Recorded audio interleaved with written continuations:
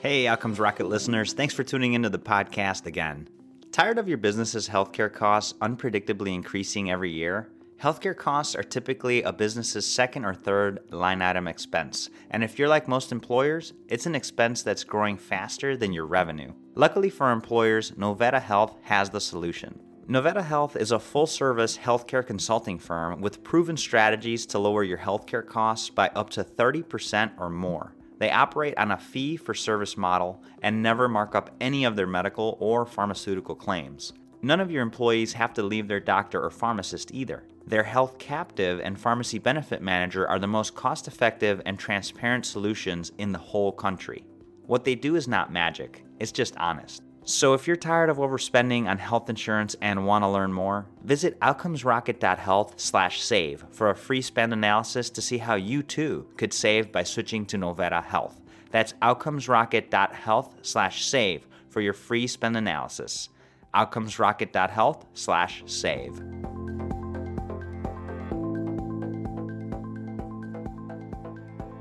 Welcome back once again to the podcast. Today I have a special privilege to invite two guests. First, we have Omar Abudeya. He is an MD, PhD student at Harvard Medical School in the lab of Fen Zhang at the Broad Institute.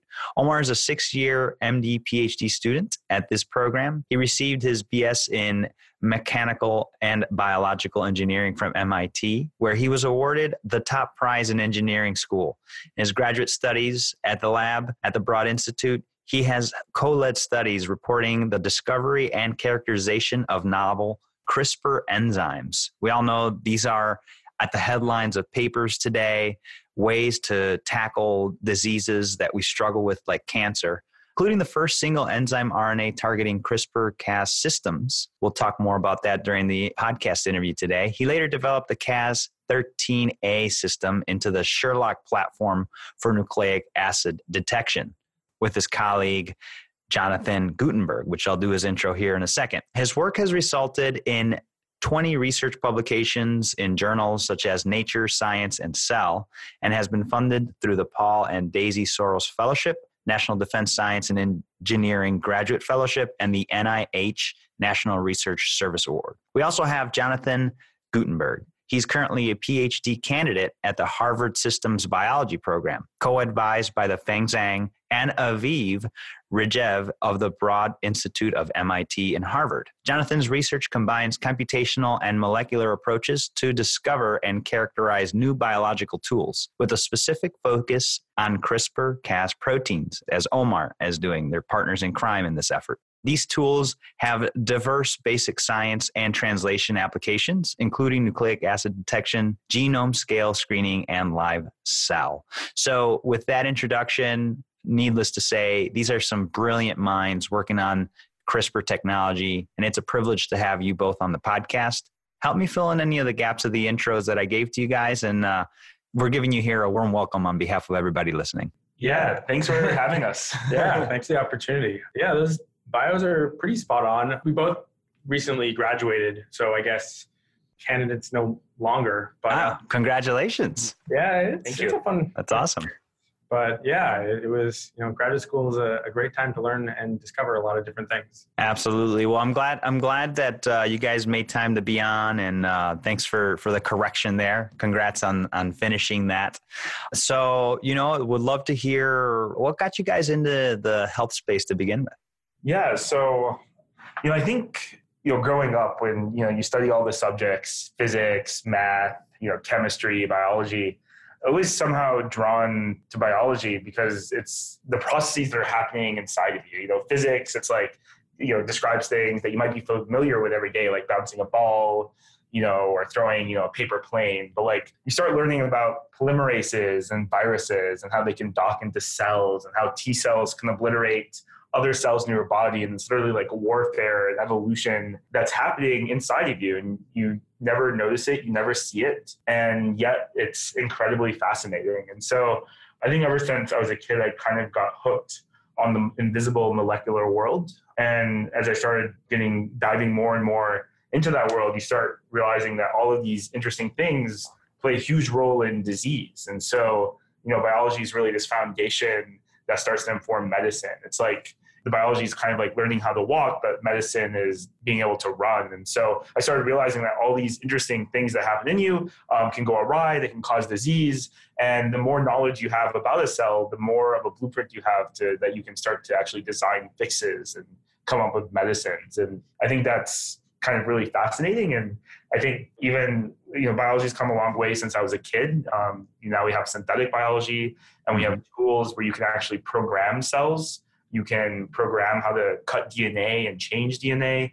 And I think the tools are, getting more and more advanced every year to the point where you can really think about biology as an engineering discipline, and you can actually start designing it, which I think is just really cool and fun. Yeah, no, for sure. It's definitely a fascinating place to play in. The evolution's been pretty stellar in the last few years, and great to hear your story, Omar. And Jonathan, how about you? Yeah, I think that I was pretty lucky to grow up in a family. Both my parents were practicing physicians. And so from a pretty early age, I was kind of in that environment of medicine and biological discovery. And I also grew up in Bethesda, Maryland. So the NIH was literally a kind of a subway stop. Backyard, yeah. Yeah, from my house. But I think beyond that, both Omar and I are very lucky to kind of come into biology and kind of medical science at a time when there's becoming to be so much more possible, because the discovery of new tools, both those based on instrumentation, better microscopy, better DNA sequencing, but also based on molecular tools where we can start to take the elements of life, these proteins that are surrounding us, and turn them into things that allow us to edit genomes or cure diseases. I think that's so rapidly accelerating right now. So it's just such an exciting time to go into this really thrilling field where these days you can write something down on your computer, a gene sequence, and ship it off to a company. And in 3 days, you can get a tube with that DNA of that gene in it. So I think seeing the advances, and we're really at the cusp of something really amazing where we can start to take this biological diversity, and this is what Omar and I have been doing during our graduate careers, and turn them into both tools for the biological community, but also these really new approaches for doing medicine, for diagnosing and treating disease. It's just a really thrilling time. And seeing that and seeing how things are kind of evolving in that way, I really couldn't resist being in biomedicine. Yeah, it's really phenomenal what we've been able to accomplish. Like you said, Jonathan, from like computer code to actual like DNA code is pretty insane. Yeah. And it's just going to become more and more accessible. So I think it's something that will be really transformative in the next, decades.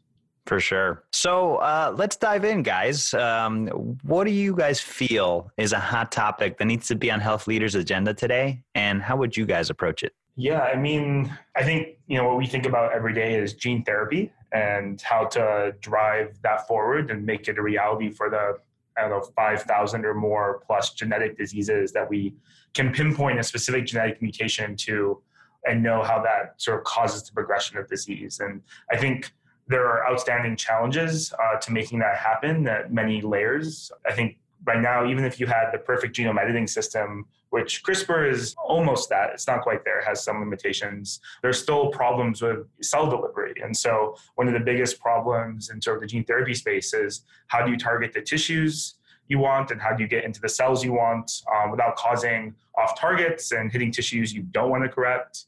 And how do you know what you're injecting is actually safe for the patient? I think the past year there were a string of papers showing that CRISPR-Cas9 itself, the enzyme, there's a certain fraction of the population that actually has pre-existing immunity to these proteins, likely because CRISPR actually comes from bacteria that are normally in humans, or humans can become exposed to them. For example, strep pyogenes is actually a pathogen for humans, so they might be exposed to it and then develop immunity. So, immune toxicity is one issue.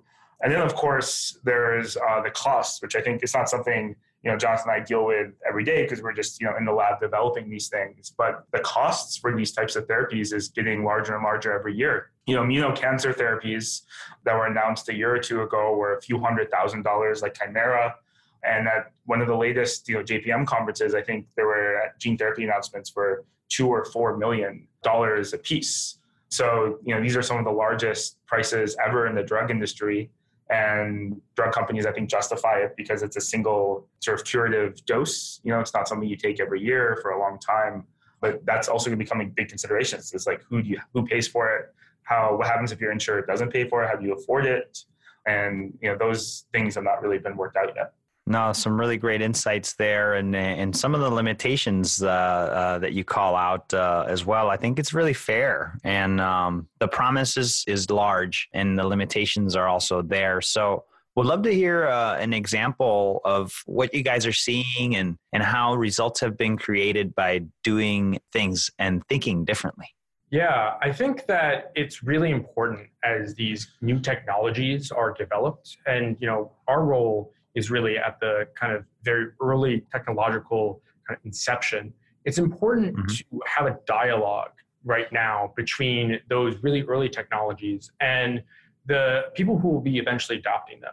Because it's in when we develop these gene therapies and when we think about ways that maybe we can treat certain diseases, it's important to think of the whole process and how, as Omar alluded to, how will these be paid for? How can create a structure that they can be efficiently adopted and really taken to their actual realization?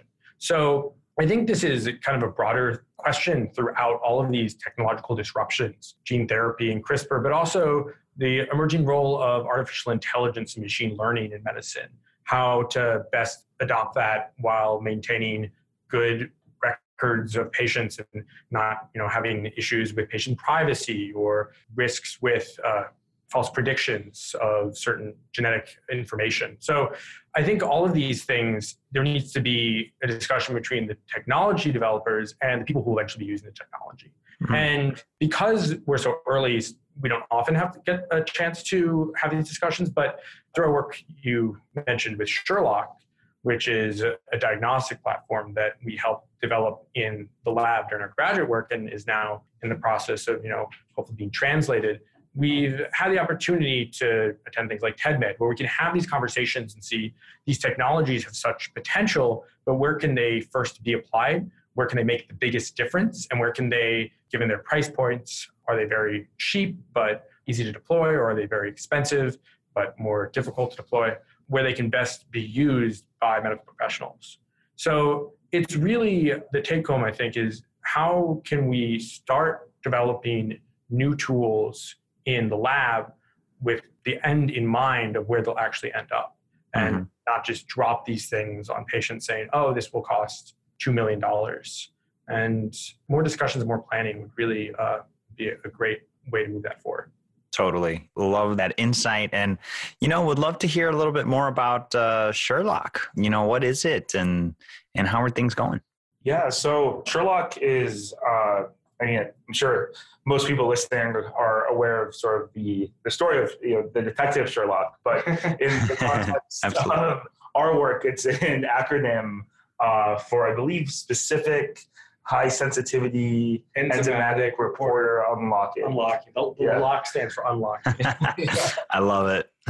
That's great. But what the technology does, and the reason we chose Sherlock as acronym, is it's essentially, a detective of nucleic acid. So the technology, it's able to very sensitively and specifically pick up a DNA or RNA signature, viruses, bacteria, diseases like cancer, even single mutations. Like if you want to genotype someone for, mutation that increases Alzheimer's risk or a mutation that gives you norovirus resistance, it's able to do that. And we've been able to create this platform using the power of CRISPR. So we discovered a few years ago a set of enzymes that, instead of being useful for gene correction, as is most popular with CRISPR for gene therapy, it's actually much better for reporting on the presence of nucleic acid.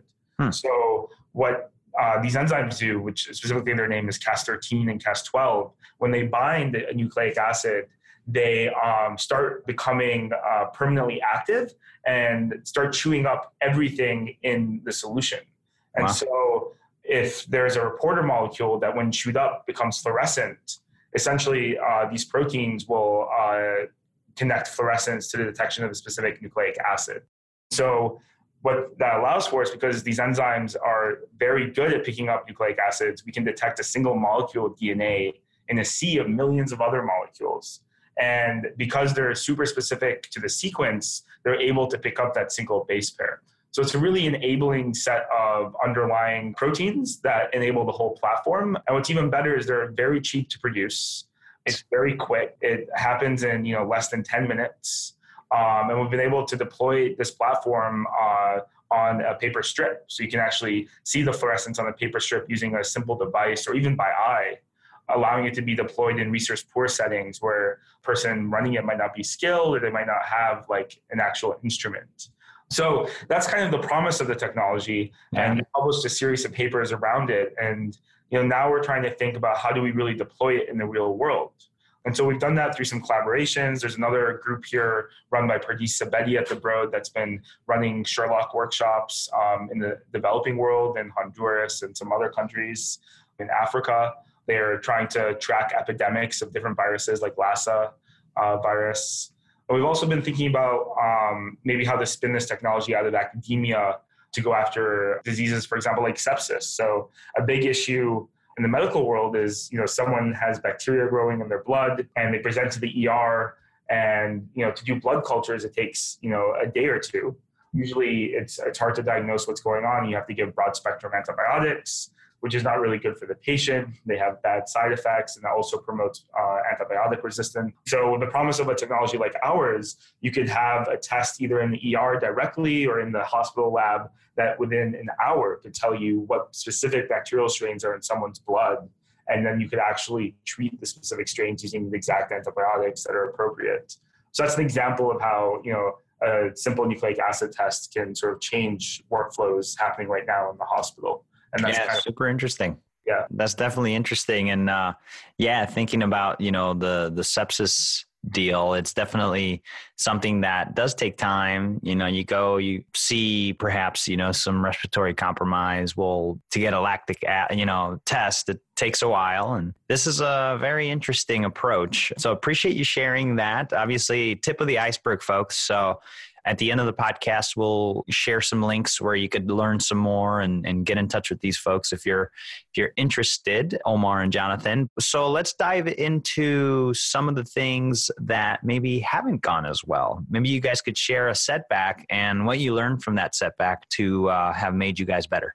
Yeah, I mean, it'd probably be honestly easier to talk about a time that we haven't made a mistake or failed. I mean, the process of science is really about embracing failure. Yeah. Because, in lab every day we'll do 10 things and 7 of them will fail on a good day.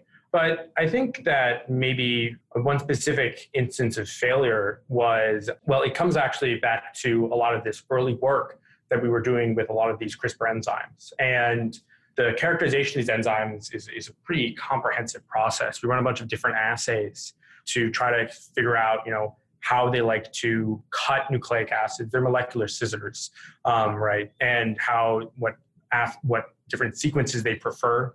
So back in, this would be about late 2015 or early 2016, Omar and I were characterizing this enzyme, Cas13. Back then we called it C2C2, which is a little bit more of a mouthful. And we were running a lot of different assays to figure out exactly how it liked to figure out which nucleic acids it liked to cut. And we're doing these a couple different ways. One way we would put it into bacteria, and we would have a kind of a big soup of bacteria, each with a different sequence in it. And some of the bacteria would grow and some of them wouldn't. And they told us that it liked to cut this certain sequence. And that was very cool. And, we had expected that. And we were trying to repeat the experiment in a test tube, kind of this, take everything out of the bacteria and just have it as, these nucleic acids in a tube. And we knew that the protein should work in a tube. It could work outside of bacteria. But every time we read out the assay, and this would take about a week, and it costs a couple $1,000s, and it would be a fair amount of work. We got nothing. So what we found is that the enzyme was actually cutting up everything independent of, its sequence. And it was actually a little disheartening. And we were like, what are we doing wrong? What are we doing wrong? There's so many things that can go wrong in experiments. So we had to debug from every angle. You can get contamination that can cause things to be chew up. You can have problems with amplifications. You can have other enzymes go bad. So I think we did the experiment about 5 times over the course of probably a month and a half. And we still didn't get anything. That's tough. Yeah, it was disheartening. But it made us think, how is this enzyme working in this test tube? And maybe it's working differently than we expect. So one thing you have to see when you see data over and over again is there's a part where you have to trust the data. When you've eliminated every other possibility, you have to stop going with your gut sometimes and say, what are my governing assumptions? And maybe those governing assumptions are wrong. So we were thinking that this enzyme, C2C2 Cas13a, was working like Cas9 and globbing onto a specific sequence and cutting it. But what really was happening was that it was globbing onto one sequence and then cutting other sequences in the solution. It was actually this collateral activity that Omar discussed, this mechanism that's at the heart of the Sherlock technology that was causing this experiment to fail over and over again. And it made us think, man, we should test for this explicitly. If we trigger it with one piece of RNA, will it cut another piece of RNA? And that led us to actually think this is, the first time that we have this really new activity of this enzyme. We had not predicted it at all and explained the results perfectly, that it was actually becoming activated and chewing everything up. And that's what made Sherlock. So, man, where were you guys when you sort of came up with this conclusion? I think we were we were definitely in the lab. I think we were either at the bench or at our desks, but it was we were like, man, maybe it's doing this crazy thing. It's really easy to set up an experiment to test this hypothesis. And, we ran it and, by golly, we got exactly what would be expected if it was having this activity. And I remember seeing that, I was like, oh man, we wasted so much of our time. But really, it's not wasted because we could be confident that it wasn't some other part of this really complex procedure of data analysis and everything. Omar did the experiment, I did the experiment, we both did it, and it was always failing. And then eventually, you just realize, man, I've really been latching on to this core foundational axiom that was incorrect. So to take that away from that, of course, we learned a lot of lessons about how the enzyme worked, and that was incredible for so many applications. But more broadly, you have to learn how to identify where you're really making assumptions, because they happen all the time, and usually they're incredibly important. But to be able to know that you've made assumptions and then go back and say, oh man, this is what was really the wrench that destroyed everything later on, then you can see an entirely new perspective on it. And that's the most important thing. That's a really great story, Jonathan, and appreciate you sharing that. It's you said latching onto core foundational axioms that are incorrect. Usually they're important, right? And sometimes we got to really kind of take a look at these things when things aren't working and question them. I think something, listeners, you could apply to the business world in a really great way. Maybe you've been trying to achieve a result, and also to the clinical world. Maybe you've been trying to achieve a particular outcome. Well, are there assumptions that you haven't questioned? Now's the time. So great insights there, guys. What would you say one of your proudest experiences has been throughout your work to date? Yeah, that's a good question. There's maybe multiple answers to this question. I would say, I think one of the things that makes coming into work every day is actually the people. Jonathan was saying earlier that probably most things every day fail. And so if you're just, riding your emotions and your happiness on the outcome of your experiments for a given day, you're really in for a roller coaster being in science. And so I think one thing that's been really fun over the past few years is having, trainees and mentees that really help drive the science forward, but you really get to see grow during the course of the research and the projects. And so I think over my time in the Broad Institute the past few years, through all these papers, we've probably had a few master's students, a few research associates. And I think some of the proudest moments is really seeing them go from maybe never having touched a pipette before, or to having done some research in undergrad, to becoming really effective, budding scientists and going off into the world to, either go to medical school or get their PhDs. one of our most recent students really helped drive our last science paper forward for the past year, and then ended up getting into the PhD program at University of Cambridge. So that was really exciting to see his growth. So I think some of my proudest moments have really been the people around us succeeding and doing great science at the same time. Yeah, that's outstanding. You guys definitely have to build each other up, because with all the failures and the stones being thrown and just kind of beating your head up against brick walls, it's certainly important. So kudos to you for building that legacy of future scientists there as you continue your discovery of these amazing insights. What about an exciting project? What do you guys want to share with the listeners about an exciting project you're working on today?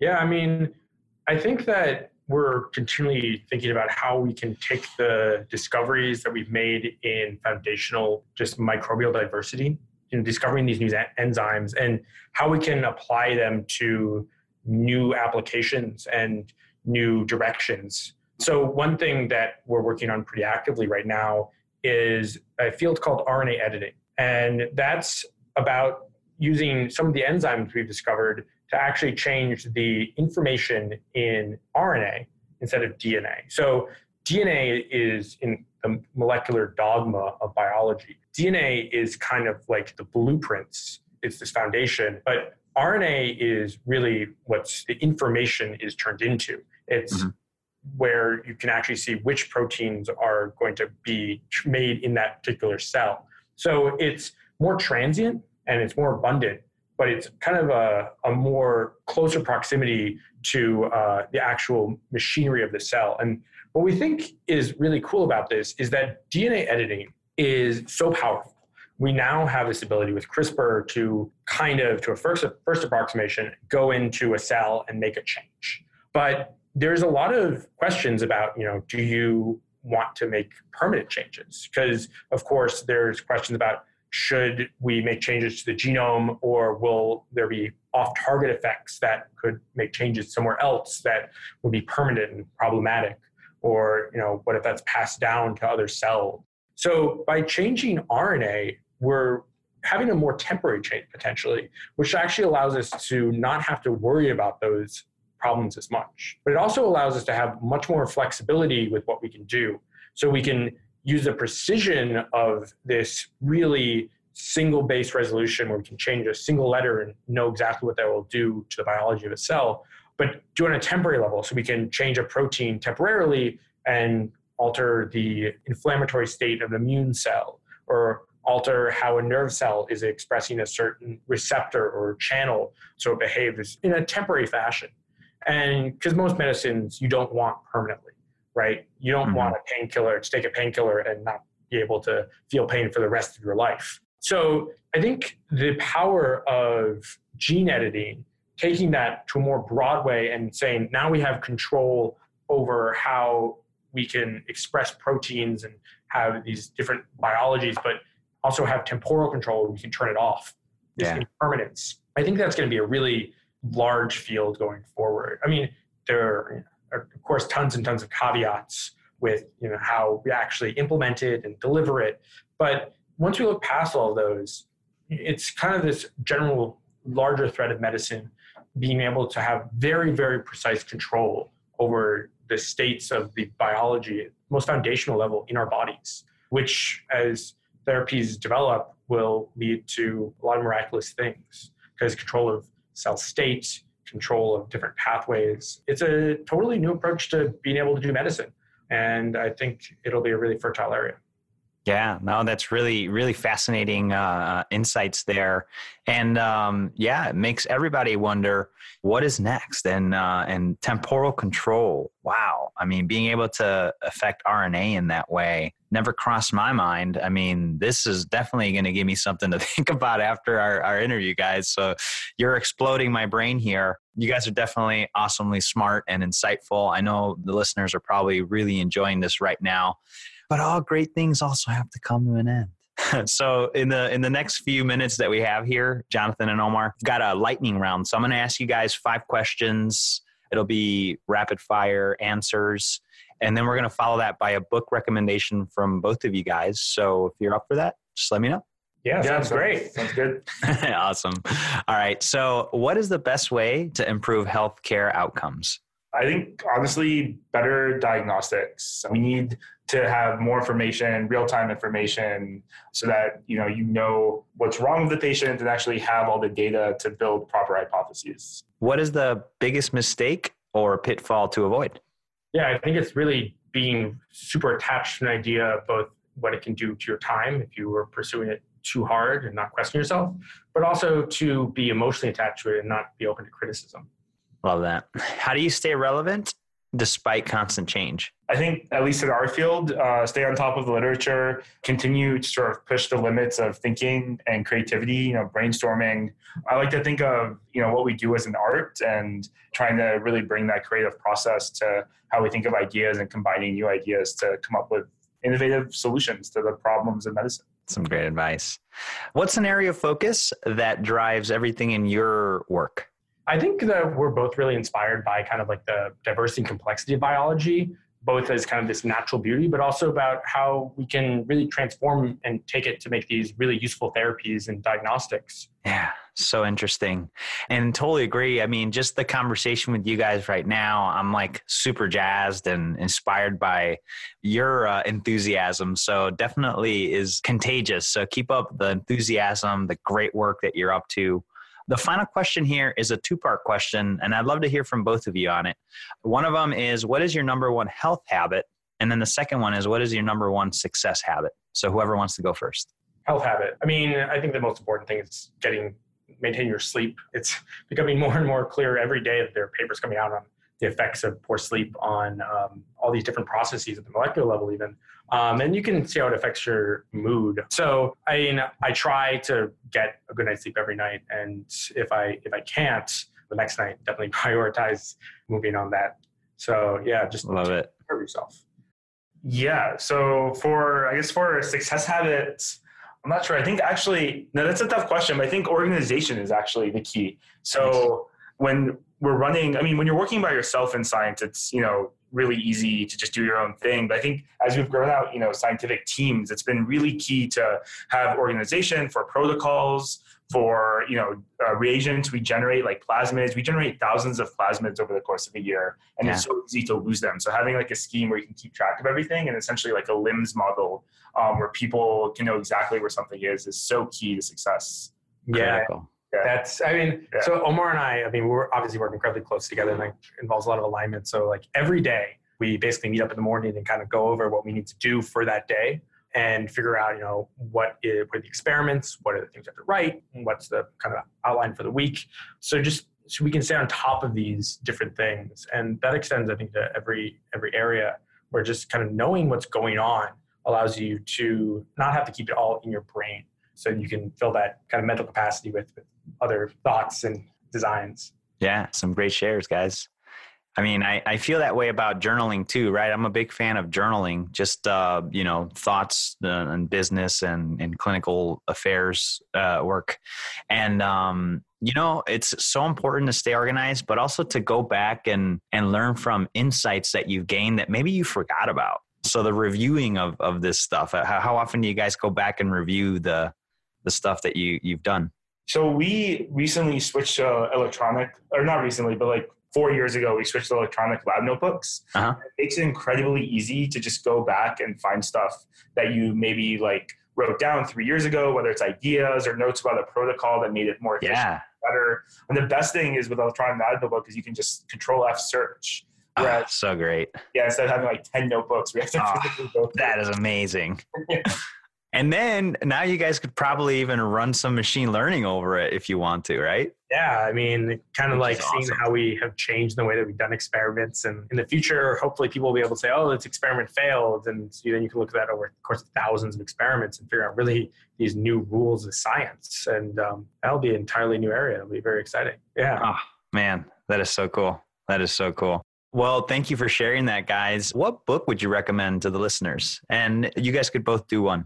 Yeah, I think for me, I recently read Originals by Adam Grant, and it's this sort of organizational psychology book about basically how to champion new ideas and effectively lead organizations to pursue new ideas and continue to innovate. And I think it like totally changed how I think about my own work, even though most examples of his are like in business and tech and sports, but like his advice applies to sort of any field.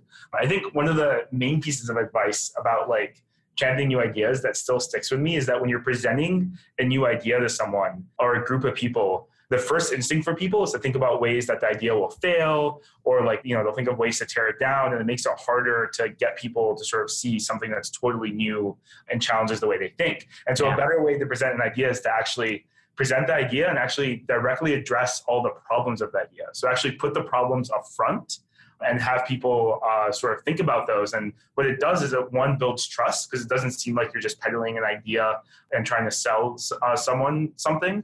And two, when someone sees all the problems up front, they start to see, okay, how do we solve those problems? And they start thinking about how to make the idea better than actually how to tear down the idea. And I thought that was just a brilliant way of trying to bring sort of new energy to teams and groups of people in an organization.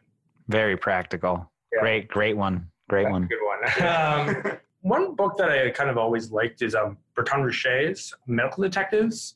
And it's a series of kind of short stories about different studies in epidemiology, where there's these kind of crazy things happening. I think the most famous one is A Few Blue Men. It's about these different people who turned blue and what's the cause of these things. And for them, it turned out to be, I think it was a salt that was contaminated with some other interesting aspect that led to kind of anoxic conditions. But it has all these different kind of weird medical curiosities. Another one is somebody who had a kind of a really horrible noxious smells, so they couldn't be around anything. It turned out to be a zinc deficiency. And it's kind of a cool way to just see, like, you know, there's so much interesting stuff out there in biology. There's these kind of crazy things that happen in the human body, but also throughout life. And being able to appreciate that, both as the fact that, you know, it's just, life is so weird in a kind of biological sense, but also how it really directly impacts, you know, human health and kind of our existence is really a nice thing to kind of think about. So it's a fun read. He's a very good writer. So yeah, but it's just all these crazy things that happen in the human body. That's very cool. That's very cool. And the way to get you to think outside the box too. No, that's a great recommendation. Folks, you could get all of our interview synopsis in the show notes, or a full transcript. Just go to outcomesrocket.health, and in the search bar, type in either Omar or type in Jonathan. You'll find it there. Or type in CRISPR too. We have a nice little search engine on the website that'll help you get this podcast and any other podcasts that we record. But I think this is one you'll want to listen to again, because it's been a lot of fun interviewing these guys. So what I'd love to do here, Omar and Jonathan, is ask both of you to leave us with a closing thought, and then the best place where the listeners could get in touch with or learn more about your work. Yeah. So I think my closing thought would be everything we've worked with, all these enzymes, all these technologies have come from nature. We sequence bacteria from all over the world, from the deepest seas to, you know, mountains and thermal vents. And these bacteria have spent millions, hundreds of millions of years evolving these protein machines to do really interesting things that now we're starting to leverage for human health. And so I think it's just really incredible, all the advances that we can develop to make sort of society better. And it just comes from the things that are all around us that are invisible to us. And I think that's really inspiring. Yeah, that's a good one too. I think an important thing is you got to have fun with it. You got to look at your day-to-day and see what you enjoy and what you don't, and really be able to kind of justify yourself why you're doing what you're doing. And I think a lot of that comes with how you enjoy it. And a lot of that comes from the people you work with. So, you know, Omar and I, we've got this great working relationship, and I think we're really lucky to have that. And it's almost unique in a way, but just in science, in a lot of ways in life, it can be really tough, and you need to have good people that can support you. One person we haven't talked about much at all during this podcast is our mentor, Feng Zhang, and he's just an incredible mentor. So I think we've both been lucky enough to be surrounded by great people and find those ways to work with them and find good people and enjoy working with them. And that just makes the whole process so amazing. Some great takeaways, guys. Absolutely. Some takeaways for our listeners today. And apart from your LinkedIn profiles, which we'll leave in the show notes, what would be the best way for listeners to keep up with your work? So we're going to actually, we mentioned at the beginning of the show, we graduated. So we're actually going to be starting a lab together at MIT it technically already started. So that'll be at the McGovern Institute at MIT. And there should be a website up fairly soon. It's MCGOVERN. So if you just Google that, MIT, we should have a lab website and personal websites that could kind of describe what we're doing. And we can send you those links when they're up. Yeah, that sounds great. So folks, you're listening. By the time this goes live, these guys will be up and running on their website as well. But it's the McGovern Institute at MIT. Yeah, that's it. So Google that, folks. But also go to the show notes. Just go to outcomesrocket.health. Look up Omar and Jonathan.